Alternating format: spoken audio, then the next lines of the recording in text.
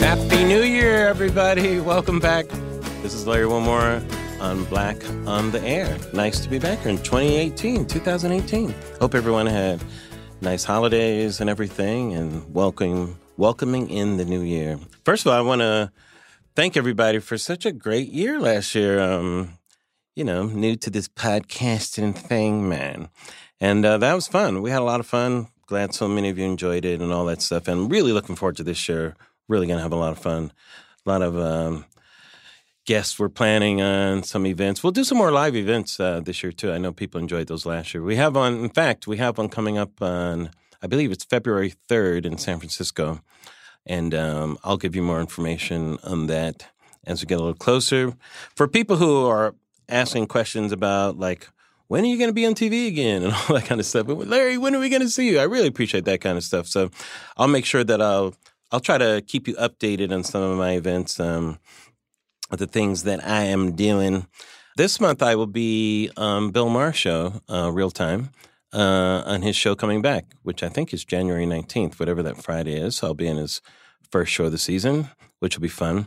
And God, you know what? Who knows what will happen in the next 2 weeks? Things happen so fast. Like if I was on right now, there's so many things we could talk about, but who knows what it'll be by that time. So look for that.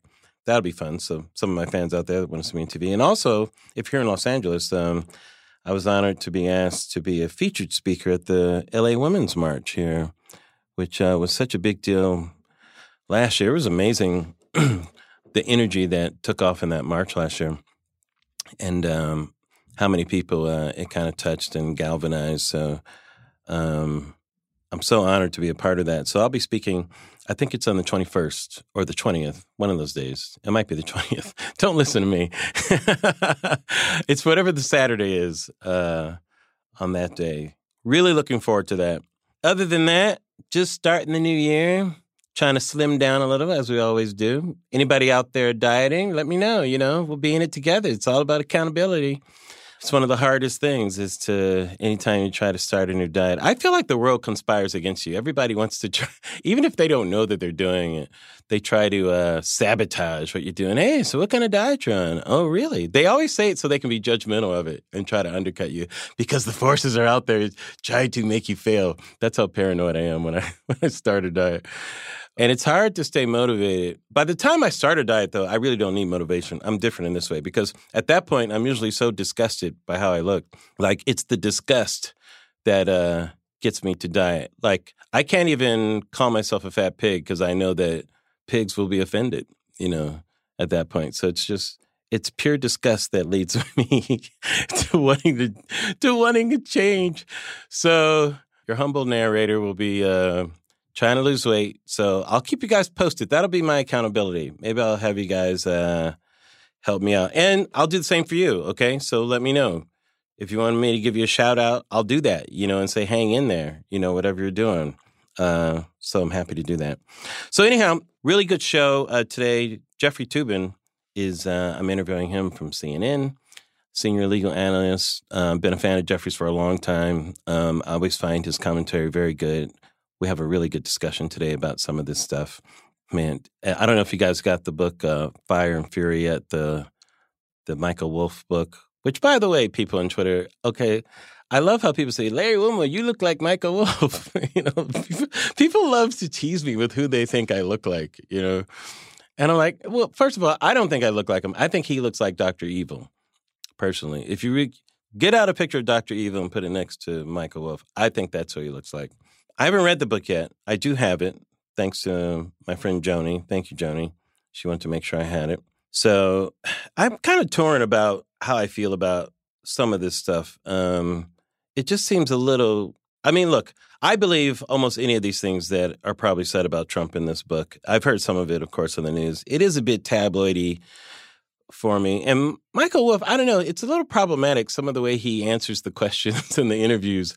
Like, I'm not sure if he's read the whole book sometimes, with the way he answers questions and the way there's a lot of, Colbert would say, a lot of truthiness, I think, in the book. But because I can't stand Trump, of course, that truthiness I find very entertaining, But it's gotten to a whole nother level. I think this book now takes our fascination with Trump to another level, which I call, it's Trump porn is what it is now. And this book is like red tube, for Trump, or orange tube, I guess you could call, My friends tell me red tube is some porn site. That's what my friends say. I don't know anything about it, you guys. It's like, Larry's a liar. So anyhow, I don't know how to take that, I mean, look, I always have these conflicting sides, Yes, I'm a comedian. I like to make fun of things and, these salacious things sound interesting, but I don't want us to take our eyes off the prize of the real shit that's going on too by being distracted by things we already know about him, that he's a child, I mean, that's basically what the book is telling us. Who knows if that'll have any effect on people. This week, we had the Golden Globes on Sunday. If you guys saw it, you saw Oprah make that rousing speech, and I love that, man. I love that. I have to say, I was very touched by that speech. I'm kind of in that generation where we really saw the cultural difference of people coming up and being able to have voice and that type of thing, speaking from a racial point of view, let alone women, right? But I did think too, man, I thought Oprah for president, I got caught up in it, right away too. And it was interesting to me how fast of a clapback that got on Twitter, from people on the left saying, no, Oprah shouldn't run for president. We're just as bad as they are if they are. I'm like, motherfucker, can you calm down? Can we just enjoy this moment for a second?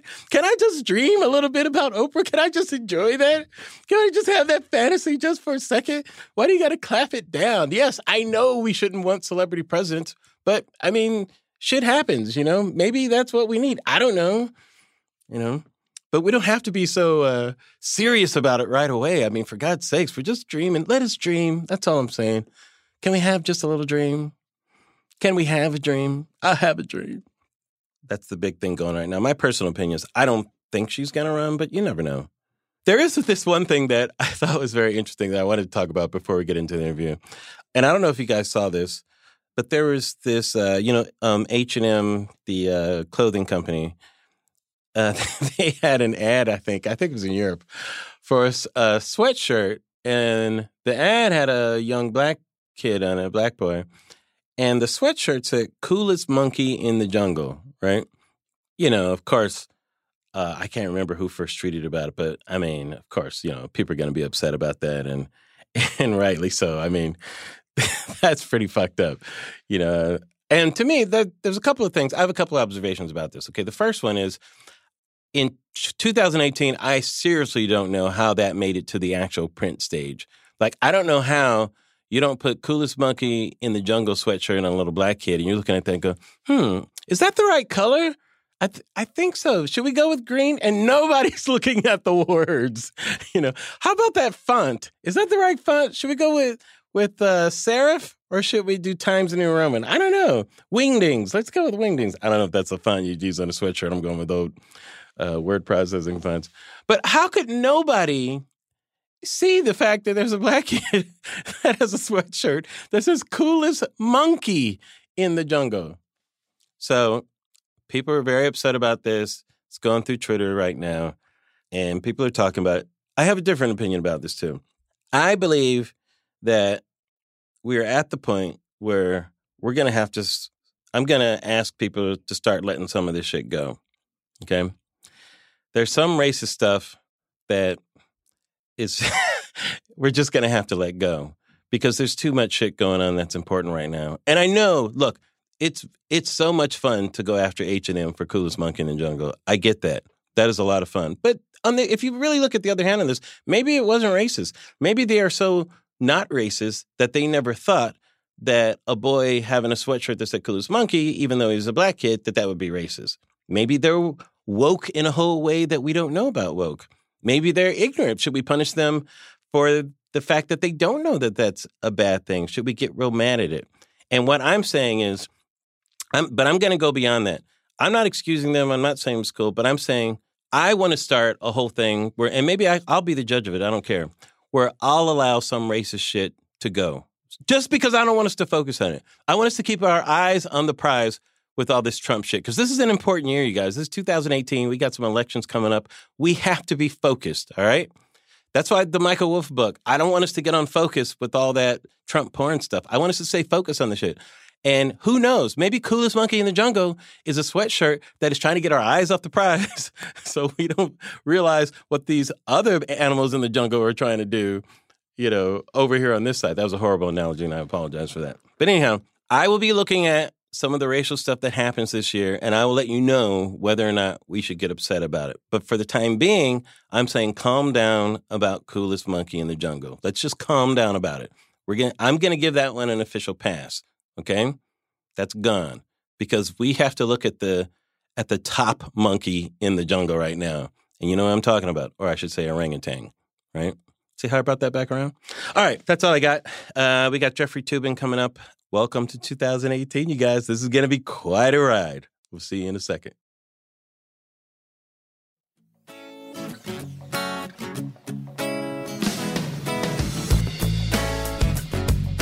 Welcome back, everybody. I'm very honored, pleased. I've been a fan of this man for a really long time. You guys know how much of a news junkie I am. But he's the senior legal analyst of CNN. I think he's just one of the greatest legal minds we get the pleasure of seeing on TV all the time. He's a prolific author. His book on the Simpson trial made into a movie I think everybody was talking about last year, the award-winning People versus O.J. Simpson. Glad to have him here on the show, Mr. Jeffrey Toobin. Hey, Jeffrey, how you doing? Hi, Larry. I'm great.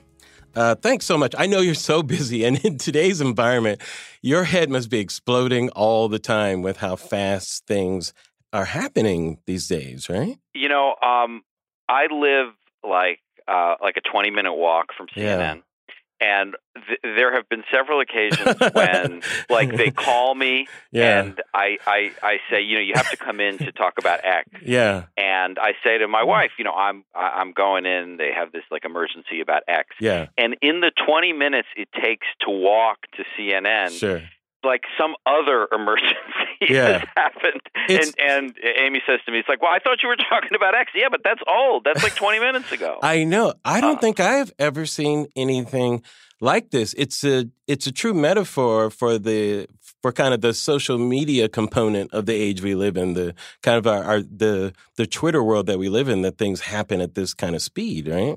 Well, and a lot of it has to do with I think it's the president and Twitter. Right. And, I think one of the things that we talked about from the beginning of Trump's presidency, and it's interesting, I was thinking about this, during the campaign, his Twitter feed was nothing particularly sensational, and there was nothing. Yeah. I don't remember big Twitter explosions during the campain. Well, his live appearances were kind of the circus at that point, right? Right, yeah. Right. But we had this debate at CNN, well, should we cover the tweets? And, are the tweets news? And the answer became obvious that of course they are. Anytime the president says something, it's news. And he says all these incredibly intemperate and, controversial things. So, his Twitter feed has fed the news so much. And, it'll be interesting to sort of look back on his presidency if we make it through his presidency. Yes. To sort of see how how the Twitter feed really figured in terms of how important it really was. We've certainly decided that the Twitter feed is news, and I think it's the right decision. Well, I think you're right. I think we have no choice, because there are words from the President of the United States, and it's interesting to me how it's always treated like the Rosetta Stone. We're never to believe what the words are. They have to be interpreted by some expert to tell us what he really means all the time. Well, and one of the other sort of conventions that arisen is that he is tweeting A to divert attention from fact B. Yes. And I don't believe that. I think he's tweeting A because he believes A. Yes. And I think this whole industry of what he really means, I mean, I think it's bogus. I think you should just. I think he means what he says. When he says Huma Abedin should be in jail, something no president has ever said about a private citizen, at least as far as I'm aware, and certainly in the 20th century. Right. I mean, that something that we sort of passed without comment almost. I mean, not for me, but I mean, the idea that the president of the United States could issue a tweet saying Huma Abedin jail ! I think what he means by that is Huma Abedin should be in jail! Yeah. And the idea that the president, who's the head of the Department of Justice, head of the FBI, says something like that, I think we shouldn't lose our capacity for outrage about it. And a president there's always been a reckoning for presidential speech, as far as I can remember. I can't remember a time when the words a president uses are so open for dismissal, and seem so readily dismissed, And do you think it's the form itself of Twitter that's changing it? Like, let me ask you this. Do you think he's fundamentally changing what a president is able to do communication-wise by this? I think you have to separate the mode of expression from the person. I mean, I don't think there is anything particularly special, unique, remarkable about Twitter itself. I mean, Barack Obama tweeted. I mean, there's nothing, it is not, there is nothing. And fundamentally, I think it's actually good to have unmediated, uncensored, unscrubbed statements from the president. Sure. I mean, one of the complaints that journalists often have about presidents is, everything they say is, sanitized and speechwriters. So the idea of having a president who tells you what he thinks directly is good, and I don't have a problem with that. And so I don't have a problem with Twitter as a vehicle. The problem is what he says. Yes, I know. I mean, it's just the problem is saying that Barack Obama bugged me. Yes. I mean, God, do you even remember he did that? I mean, that whole crazy episode that we spent a month on. Saying false stuff, yes, threatening people with jail, talking about witch hunts. I mean, that's what the problem is. The problem isn't Twitter. It's the substance of what he says on Twitter. Yes, I kind of put them a little bit more together. Like, Roosevelt kind of changed the relationship of radio with the public. I mean, Hoover was on the radio, but it was the Roosevelt fireside chat that, kind of made the connection, I guess, and Trump, like Obama, I can't remember any Obama tweet, they were all antiseptic, or seemed, right. But now, similarly, Kennedy holding live press conferences. Yes, and using his sense of humor to make the way Kennedy was funny in front of the press too, and self-deprecating a little bit even. But with Trump, I think something new has been created where he gets to have this thing that isn't accountable. That's the part that seems new to me, because it's not. I mean, all he does is say, "No, you're wrong. I didn't mean that," and nothing happens. Nothing happens. Well, I would reserve judgment on the fact, on whether nothing or something has happened. I mean, we do have a president who is historically unpopular. I mean, it is not as if the country, is like not paying attention at all. I mean, I agree that, if, to play the game, if Hillary Clinton had said X, there would be impeachment proceedings already well along. He does get away with, saying outrageous things because he says so many of them that we can't cover all of them. Right. But we shouldn't say that there was no accountability. I mean, the fact is he is unpopular, and you do see Republican congressmen fleeing rather than running for re-election in 2018. So it is not as if there has been no accountability. But I do think the volume of tweets has. I mean, there is a tendency, either explicitly or implicitly, at this point, to sort of say, "Oh, well, that's just him tweeting, and that's just the way he talks."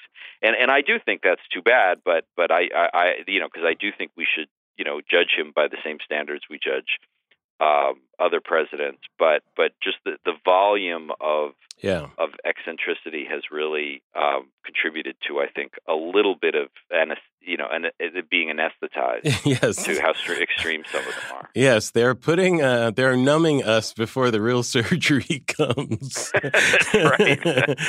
Over the skies of North Korea. Yes. Oh my goodness. I wanted to ask you some of the things that are happening right now, especially before next week, before they're not happening again. But the whole Trump dossier thing is going on now. What is the biggest significance of this issue right now? You had Dianne Feinstein release the transcripts of the the grand jury? It was the testimony of the head of Fusion GPS, right. Glenn Simpson, before the Senate Judiciary Committee, right? Which was sworn testimony in secret, but it was not in a legal proceeding. It was in front of Congress. Yes, and what is it that we really need to know about that? The most important significance. What we need to know about the whole Trump dossier, Fusion GPS story is that it is all simply part of a Republican effort to change the subject from the propriety of the president and his campaign's behavior to the propriety of the people who are investigating the president. I mean, like Chris Steele, the former intelligence official who went off in this investigation, right. He went because he was hired to do some research. He did research and brought it back. The company that hired them was Fusion GPS. They got the research. They found out that some of it was potentially compromising. They gave it to the FBI. All of which leads me to conclude they did the right thing. And then the FBI took over the investigation. The idea that, you have Congress, the Republicans in Congress, specifically, Lindsey Graham and Chuck Grassley, saying that Chris Steele committed some crime. Yeah, it's just madness to me. I mean, it's just the whole subject is just a distraction. And I think, if you look at Glenn Simpson's testimony, you see that, he was just doing what researchers do. Yeah. And Steele was no in effect impropriety there. Steele was in effect making a 911 call, as they say. He was. He was. Right. And by the way, much of what he said has checked out. Yeah. So anyway, so my take on the whole sort of Steele Fusion chapter is that it is really a political gesture on the part of the Republicans to distract attention from the real issue, which is the behavior of the Trump campaign. And do you think it contains, like when all the dust settles, do you think anything will actually be found that where the president is held accountable for anything? Like, will those dots ever connect? Or will it just be people in his campaign acted improperly? I think if there is going to be some serious accountability towards Trump, it's going to be about obstruction of justice. It will not be about the whole collusion during the campaign. I think, again, we've repeated, facts have been repeated so often that they sometimes lose their shock value. Yes. But the president of the United States fired the FBI director because the FBI director was investigating Trump and he wouldn't stop. Right. That's why he was fired. Yes. That, to me, just by itself, before you get into anything else, is really possibly obstruction of justice. And when you get to the surrounding circumstances, when you get that this, he had these meetings with Comey where he said, "I want loyalty." I mean, it really is potentially obstruction of justice, and the Mueller people may yet say, "Look, this is something Congress should investigate for as an impeachable offense." That, in terms of strict accountability towards the president, I think that's where he's at greatest risk. And do you think, even if he made that recommendation, you have a Republican majority in the Congress and in the Senate? I mean, does that just go by the wayside, fall on deaf ears. Exactly. It goes by the wayside. So this is what I mean. This is what's frustrating here. Yeah, no, I'm sorry. Well, but I mean, one of the things that, I've been reading a lot about Watergate. Yeah. And, one of the things that I don't think I had focused on enough was that, when Nixon was president, both the House and Senate were in Democratic hands. Yep. Now, it was a much less partisan environment in those days than it is today. I mean, you had moderate Republicans like, the Lowell Weikers, the Howard Bakers of the world that have really vanished from the Republican Party. Yeah. But the fact that the Democrats controlled the machinery of Congress and could start committees like the Senate Watergate Committee, Sam Ervin's committee, or the House Judiciary Committee impeachment hearings. And by the same token, in 1998, when Clinton was president, you had the House of Representatives under Republican control, and that's why they did impeachment. Yeah. I mean, and even then, it was less partisan than it is today. The Republican Party today is so conservative and so much aligned with and afraid of Donald Trump. They are never going to do an impeachment investigation, regardless of Mueller finds. Now, that does not answer the question of what happens if in November the Democrats retake the House. And that, certainly seems like a reasonable possibility at this point. Then I have real questions and curiosity about what happens. I don't think it's a foregone conclusion that they will do an impeachment investigation, but it certainly is a possibility. And, of course, a lot of it depends on what Mueller actually finds and tells the Congress. Yeah, I have the cynical point of view that a lot of it won't matter because I think what has been happening and to Trump's, I guess, credit, for lack of a better word, he's attacked his attackers so much, or not even attackers, but people just trying to find the truth in many cases, but partisans as well, that there's been kind of a Trump exhaustion syndrome, that I think a lot of people that aren't as interested as, we are like into these things or people who are following it all the time. I think it may get to the point where people think he's actually being attacked, where Trump maybe becomes a sympathetic figure in all of this, especially. And here's why I say this, Jeffrey, because the biggest thing he has going for him is he has this robust economy by his side. Whether he's responsible for it, it's not as irrelevant. President gets credit for that, right? It's hard for the American people, I think, to be mad at the person in charge when things are going well. I do think that, the economy isn't everything. The economy's been good for a while, and his popularity is still at rock bottom. I mean, I think people who don't like Trump think, oh my God, he's getting away with everything. People still love him. It's no, it's not true. I mean, people don't love him. Look at what happened in look at the election in Virginia. Look at the election in New Jersey.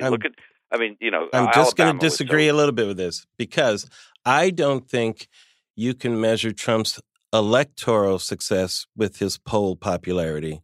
I don't think those two things are necessarily go together because I think he has surpassed like many poll predictions about his ability to succeed, the biggest one being the presidency. But there were many polls during the primaries that didn't predict how he would do and had even opposite predictions, I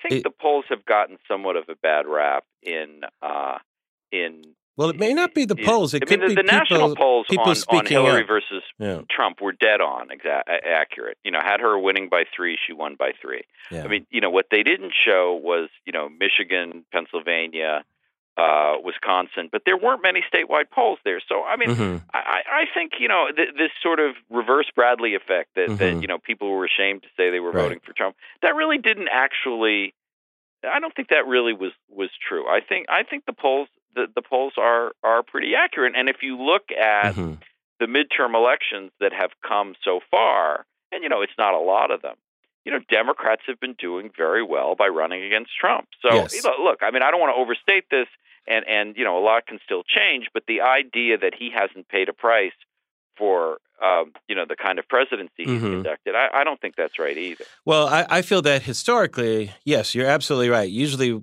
what happens in that first term of many presidents, even if they're successful, is the House and Senate can take a beating sometimes. Sure. Obama had a historic one, right? I mean, it was terrible. And so did George W. Bush in 2006. And so did Bush. Yeah. And so did Obama Clinton. had two. Yes. Obama had two of them. Both 2010 and 2014 were disastrous for Obama. And yet he was reelected, Absolutely. And Clinton had a historic one in 94, with the... And was reelected. Was reelected, I agree. right. I agree that if there's a Democratic wave in 2018, that does not mean Trump will not get reelected. Right. I don't think that you can draw that conclusion at all. If there's a Democratic wave, it certainly does limit what he can accomplish. Right. Exactly. That I think is, and that's of course highly significant. Yes. But I completely agree that a midterm wipeout is not necessarily a precursor to losing the presidency 2 years later. What do you think's going on with the Republicans? Right, I always try to figure out who's more lost right now, the Democrats or the Republicans. I know the Republicans, their heads must be exploding all the time too, but it seems like they're starting to huddle around Trump. Like it seems like they all agreed to send Bannon to the sunken place right now. They did, but I think they are under no illusion about the temperament, personality, character of Donald Trump. Yeah. But they have this huge opportunity to do what Republicans like to do. I agree. Which is cut taxes. Yeah. They thought they could, kill off Obamacare. They didn't realize that, having no alternative except people dying in the streets was just, even for Republicans, not acceptable. That's hilarious. Particular it's not subject, hilarious, but a particular subject of interest to me, and certainly of interest to Mitch McConnell, is getting very conservative judges confirmed. Yeah. For these lifetime appointments. That's absolutely right. You only need to look at what they did to Merrick Garland. Yep. To see how much the courts matter, especially the Supreme Court. So they got this extremely conservative Neil Gorsuch confirmed. Yep. And then they, much more below the radar, they've had lots of circuit court appointments and district court appointments who are young and conservative. And, this is not something that, gets a lot of press, but, it's going to be very important for a long time. And so this is what McConnell and Paul Ryan mean when they say, "Watch what Trump does, not what he says." They say, like, look at how we are able to get rid of all these environmental protections. Look at how we're able to help for-profit colleges. Look at how we're able to confirm these judges.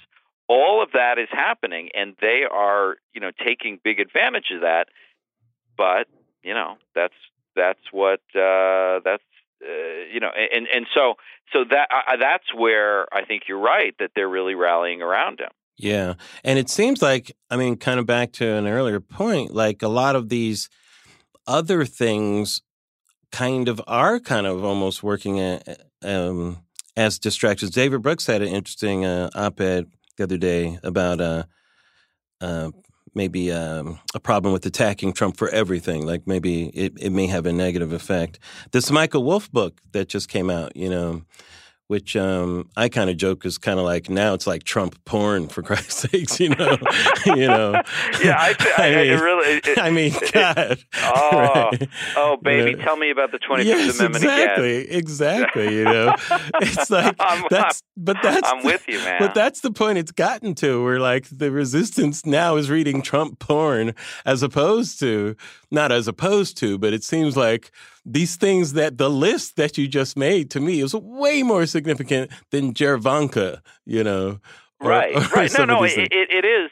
But at the same time, much as, and I think, we in the news media are guilty of looking at the shiny objects in that rather than, issues like the environment and judges and education. And one area where I have had a particularly, one area where I have really disagreed with, our focus in the news media is the whole issue of like, what's going to happen to Steve Bannon? I know. I mean, who cares? Who cares? I agree. I mean, it's like, why is that even an issue? I mean, agree. He was never elected to anything. No. I mean, it's like, it's like, oh, what's good? What's the future of the relationship between Bannon and Trump? Who cares? Right. Why don't you keep talking about Omarosa as long as you're talking about Bannon? Nobody cares about either of them. That's right. Nobody what's cares. The future Goodbye. Right. What's going to happen tonight on CNN? Won't let you know. Gosh, yeah. No, I mean that.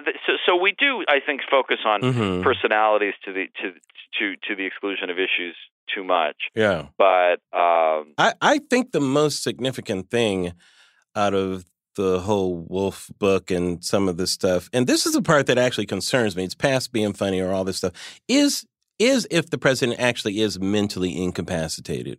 You know, like if that actually is a thing. You know, what is your take on that? Do you have an observation that goes beyond like some of this noise? Well, I certainly agree that the most important revelation in the book is that the people who see Trump every day think he's unfit for the job. Yes. By far, I think that's the most important most important revelation in the book. You know, I do have I have a lot of trouble actually with the sort of armchair psychiatry that goes on, yes. and you know, including by actual psychiatrists saying, you know, he has this disease or this condition right. or whatever. I mean, right. I don't think that's appropriate, and I don't think it's necessarily an issue of mental illness or Alzheimer's or whatever like disease you want to ascribe to it. Sure. The world is full of people who are unfit for the presidency, but don't have mental illness. They just shouldn't be president. I mean, like George Steinbrenner should not have been president of the United States. I don't think he had a mental illness. I mean, you know, name the entertainment executives you have dealt with. Yeah. They are you know, people with personality defects, but they're not mentally ill. Right, right. Although I don't know, I don't want to speak for you. On you're going to get me in trouble. But you know, if you just look at Trump's sort of, you know, what they portray as, you know, his lack of empathy, his lack of curiosity, the fact that he doesn't read, the fact that he doesn't have any knowledge of policy. I mean, none of those are like mental illnesses, but they are indicative of a person who shouldn't be president. And that's what I think. The fact that his friends, the people who see him every day, his colleagues, his immediate subordinates think that, I think that's really chilling. Yeah, that's why that press conference, well, not the press conference, but, you know, the televised so-called negotiating session yesterday. That's why that was so fascinating. It's almost like we got to be a fly on the wall in his behavior, you know. It was, and if you noticed, you know, he contradicted himself all the time. 4 or 5 times during the course of one meeting. Oh, it was fantastic. It was so fantastic. And then, you know, afterwards, he had to send out tweets to explain what he meant. You know, I mean, it really was kind of fascinating. And also, you saw his lack of knowledge of the issues. Yes. Because, you know, particularly on immigration, you know, I mean, look, first of all, immigration's complicated. And also the issue of, you know, what are we going to do about the Dreamers? These 800,000 young people who've never lived anywhere in the United, but the Democrats are like, let's just deal with the Dreamers, and then we'll talk about all the other issues. And he says, yeah, that's a good idea. But then Kevin McCarthy, the majority leader, Republican, says, no, don't you mean that you have to do it? You can't just do that and just do the Dreamers. You have to do the wall and secure. Oh, he goes, yeah. You got to do it together. I mean, it was completely contradictory. But it was even more interesting from my point of view, like because Dianne Feinstein was the exact language that she used was, can we have a clean bill? And it was obvious he didn't know what the term clean bill meant. You know, right. And he kind of agreed with that. But then what was so fantastic was when the guy tried to graciously correct him the way you would correct a president is you don't actually correct him. You act like you're correcting that person, right? Which is the way that he tried to do it. And then the president, because he's so arrogant and stupid, I call him signorant. He has that combination of stupidity where I don't think he has the ability to learn anything. He's ignorant. He already doesn't know anything, but then he's also arrogant. he acts like that's the best thing in the world, those positions, right? So, right? Yes, he's stignagant is what it is. So, but what he does, Jeffrey, was fantastic. He kind of swats that guy down like he's a little fly. So, no. She meant that. It's like, no, you stupid, ignorant asshole. I'm trying to save you right here. Why are you saying that? Now, it's just coming back to Remember me how he did that? He's like, no. He said, no. Because he tried to say, that's right, because he tried to save him. No, Dianne Feinstein means X. Yes. When everyone in the room knew that she actually meant Y, and that's what McCarthy was trying to point out to him. But he didn't even get that. He didn't know what clean bill meant. He just He just meant you wash your hands before you sign it or something. I don't know. That's right. I have no idea. Well, how long have you been at CNN anyway? Have you been 2002? 2002. How do you personally define your role there? Like, what do you, from your standpoint, do you try to bring to that table when you're on? I think and it's kind of evolved over time, which is interesting. Just in the way that cable news has evolved over time. When I started here, and I had spent 6 years, like from '96 to 2002 at ABC as their legal analyst. But what it has, when I started, I really saw my role as kind of more or less exclusively translating legalese into English, like saying, what's going on here when the Supreme Court rules in a case? Like, what does that mean in real life for real people? And more of a sort of explanatory role.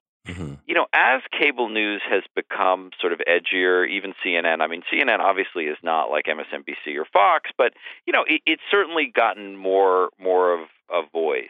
And we, as especially those of us who are analysts as opposed to straight news correspondents, have had the opportunity to,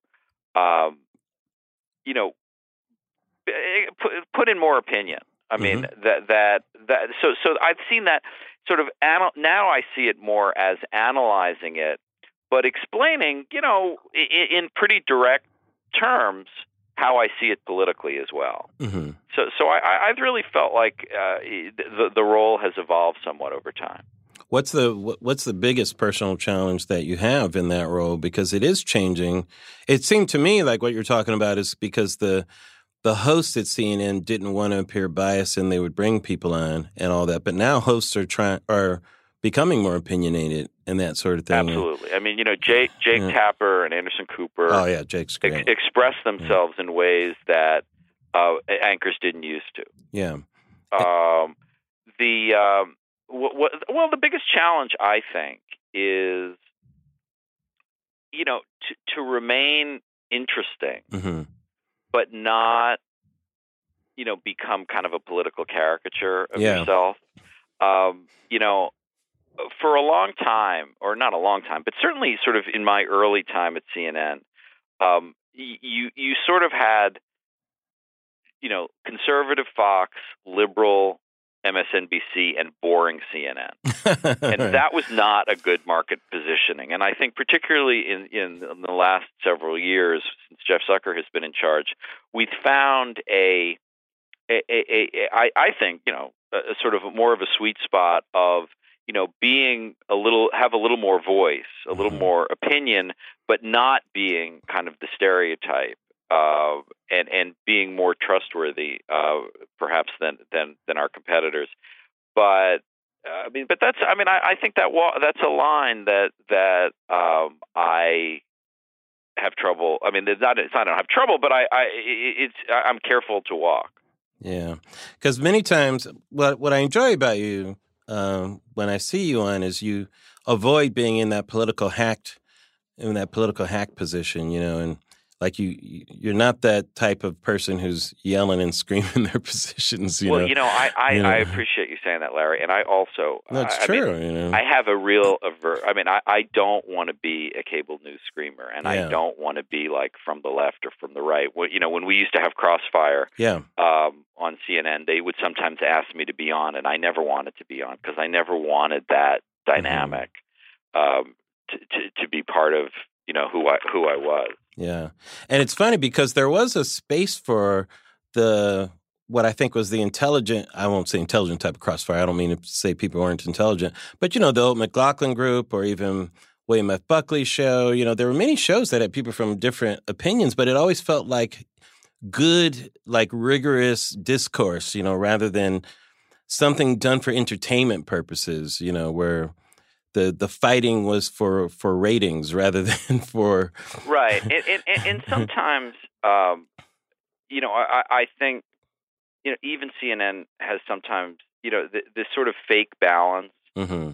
One of the things that I think, Trump has done for cable news, and I'm certainly true. It's true for CNN. Is we have been more aggressive in calling out falsehood. Mm-hmm. It was really part of the DNA here to have two sides to everything. Mm-hmm. But Trump's falsehoods were so egregious during the campaign, we started using like the word false in chyrons. Mm-hmm. Falsely claims to have the largest inauguration crowd. Mm-hmm. And I think that's really positive. And now the threshold we have not reached, or at least institutionally we haven't reached, and I haven't reached personally, is to talk about lies as opposed to falsehoods. I'm perfectly Mm-hmm. comfortable saying Trump said X that was false. Mm-hmm. I have yet to sort of say lie, because that suggests a level of intent that, it may well be a lie, but I feel like I need to be a little more certain before I use a phrase like that. Plus, I think it's, I've always felt that all politicians lie anyway as part of what they do. I used to do a joke, Earl Animac, that George Washington was the only one, his father asked him to chop down a tree, he said yes. And then I used to do like other politicians chopping down their tree. Just a little look back into Larry's act, But I ended it with Jesse Jackson. It was really kind of funny back in the day. But I think Trump has a different type of lying, which is why it has an effect on us. Like I always said, Hillary lies like a politician, but Trump lies like a crackhead, How so?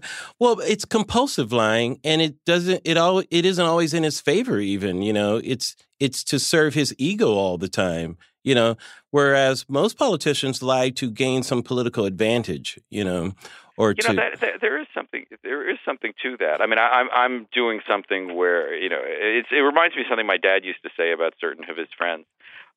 Which was that they lie for practice.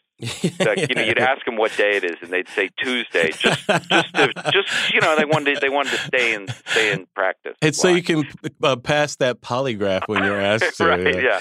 And I happen to be doing research on an area where Trump is asked, has he met Putin? And he says, yeah, I met Putin. Yeah. He never met Putin. Yeah. Now, how many people could even think of a lie like that? Yeah, well, part of that is his salesman lie. See, it's not like, when you say think of, I don't think he thinks of it. I think it's out of his mouth before his brain even knows what happened, and it's also the egomania. Well, also the egomania is really, the whole, the calling yourself a genius. Yes, business. A stable genius now. Let's be stable, right? Yes. Well, and often, one of the things that I think is sometimes a tell with Trump of when he's going to say something false is when he says, "Believe me." Yes. Believe me, X. You can almost always be sure that X is not true. Yeah. And believe, and he says it a lot. Believe me. I know. He also he does the thing too where you can tell when he's giving a speech, he's reading it for the first time when he agrees with the speech. That's true. He says, and that's when he's happening with DACA. So true. I agree with that. That's a good point I just made. Yes, I agree. It is. Well, the whole subject of Trump and reading is kind of, is a mystery. But I think you're right to point out that it applies to his own speeches as well. Yeah, I want to see him disagree with. I want to see him disagree with one of his own points, and that's what we need to do on taxes. I don't know if I agree with that. He can't be bothered to read them in advance, yes, so he's offering editorial commentary as he goes along. Exactly, like he's reading a bedtime story to us or something, and improving it. Let me ask you this real quick, because we're running out of time. I know you're busy, but what's your take on the whole Oprah thing? She gave that speech at the Golden Globes. It really stirred up with people. Now, she was speaking, of course, about the Me Too movement, which was a big thing this past year too, and sexual harassment and all these things. But to a lot of people, it sounded like a political speech, like Obama's red state, blue state kind of speech thing. What was your take? Do you think there was any of that thinking in it? I mean, she's saying that it wasn't, but it was certainly taken that way. Well, I don't. I mean, in the spirit of not knowing what's in someone's head, I will certainly say I don't know what her intent was. Right. However, I do think that if she wants to, she could be a serious candidate for president. I don't have any doubt about that. Now, I don't know if she'd win. I don't know if she'd get the nomination or whatever. But, I mean, she starts at a very high level. Right. And I think she has a lot of advantages. I don't know that, I am certainly chastened by the experience as a journalist of, being wrong about Donald Trump's chances of winning. So I'm not sitting here saying that she is going to win or she's not going to win. I mean, I have a lot of well-earned humility about my ability to predict who's going to be president. But the one thing I do know about president, the only way you can win is to run.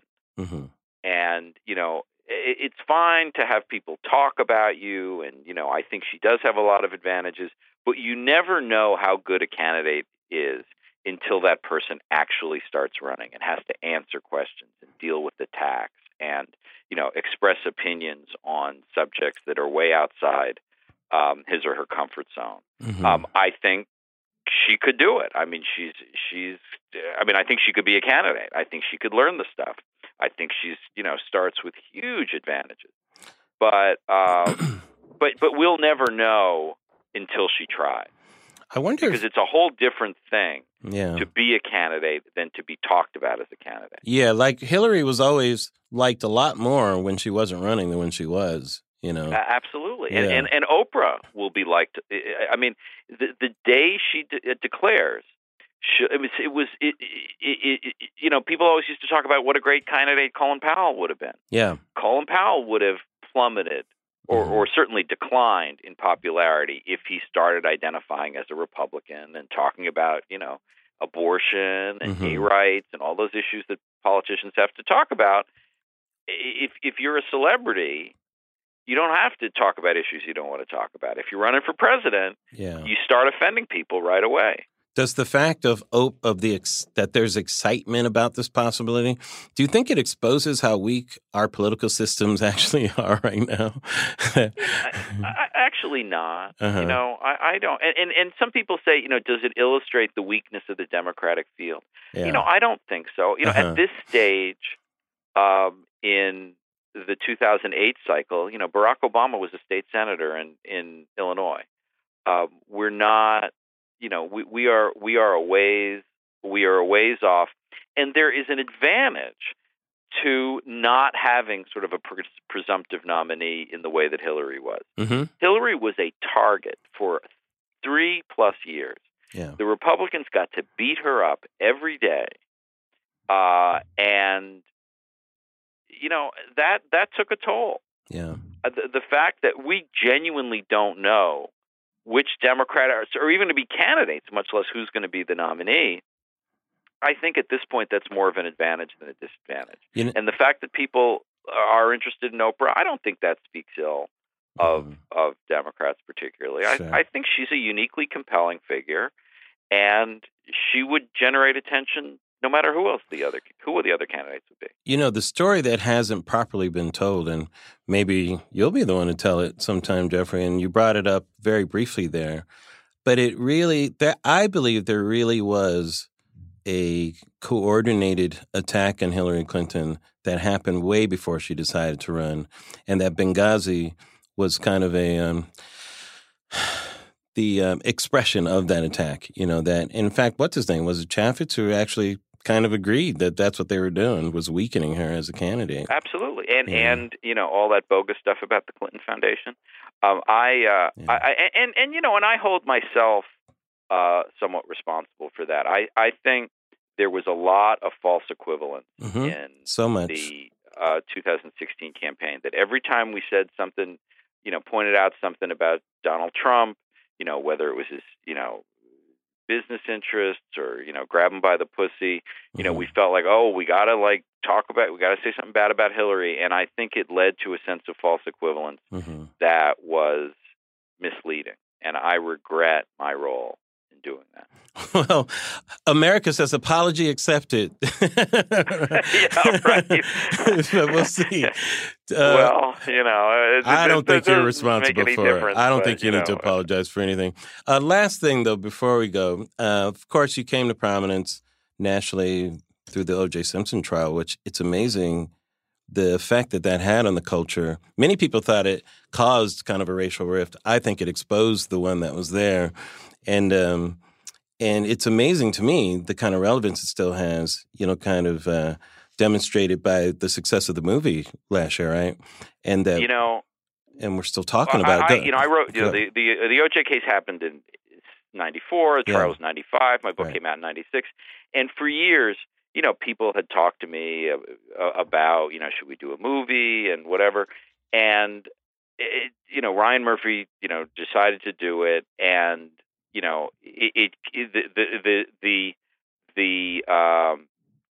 and American Crime Story comes out in the immediate aftermath of Ferguson and Black Lives Matter. And it showed just how enduring these issues are in American life. I mean, the fact that, obviously the screenplay was not my book, but they certainly took the theme, which was the enduring importance of race, especially in the criminal justice system. And I wish it weren't so, but I mean, that issue has not gone away. And it just so happened last year in particular, or the year before now, it was so much top of mind, and it showed how real those issues were in LA in the 90s, but also, in St. Louis and South Carolina and Chicago, all the places where it's back today. Jeffrey, you were the one, is this true that you were the one that kind of brought the racial element into the case? But it was, yeah. I was the one who wrote the first piece about Mark Furman and talking about it. And it was the piece where the defense said we're going to claim that he planted the glove because he's a racist. I some people criticized me for that, for being, like a tool of the defense team. I thought it was a scoop, and I was right, and they used it, and it worked, and so I don't shoot the messenger. Do you think he did it? No, I mean, and also, L.A. was a very good place to raise a blame the cops defense for a largely African American jury, because the cops had been so awful to African Americans for so long. I know, it was horrible. And Furman represented a perfect target, in the land of Rodney King, in the land of Chief Gates, where Johnny Cochran had devoted much of his career to exposing. Now, it was my opinion that, O.J. was the world's least deserving beneficiary of that, but. That's the way it unfolded. Do you think we'll be talking about this Trump moment 25 years from now, the way we're still talking about the O.J. trial? Absolutely. Do you think? I mean, this is an unbelievable moment in American history to have a president behaving this different from the way other presidents have behaved. I mean, people are going to be puzzling over this. People are not going to believe what went on. What were they thinking? I mean, no, exactly. I'm serious. I mean, they're going to look at these tweets and look, are you kidding? I know. The president did this? Oh, absolutely. People, we're in a big, big moment. And last question, will we be here 25 years from now? Well... Thank you, Jeffrey. You don't have to answer the pause. Man. Answers it. Thank you so much for being here. We'll keep watching you on CNN. All right, Larry. It was a pleasure. Thanks for having me. Jeffrey Toobin, everybody.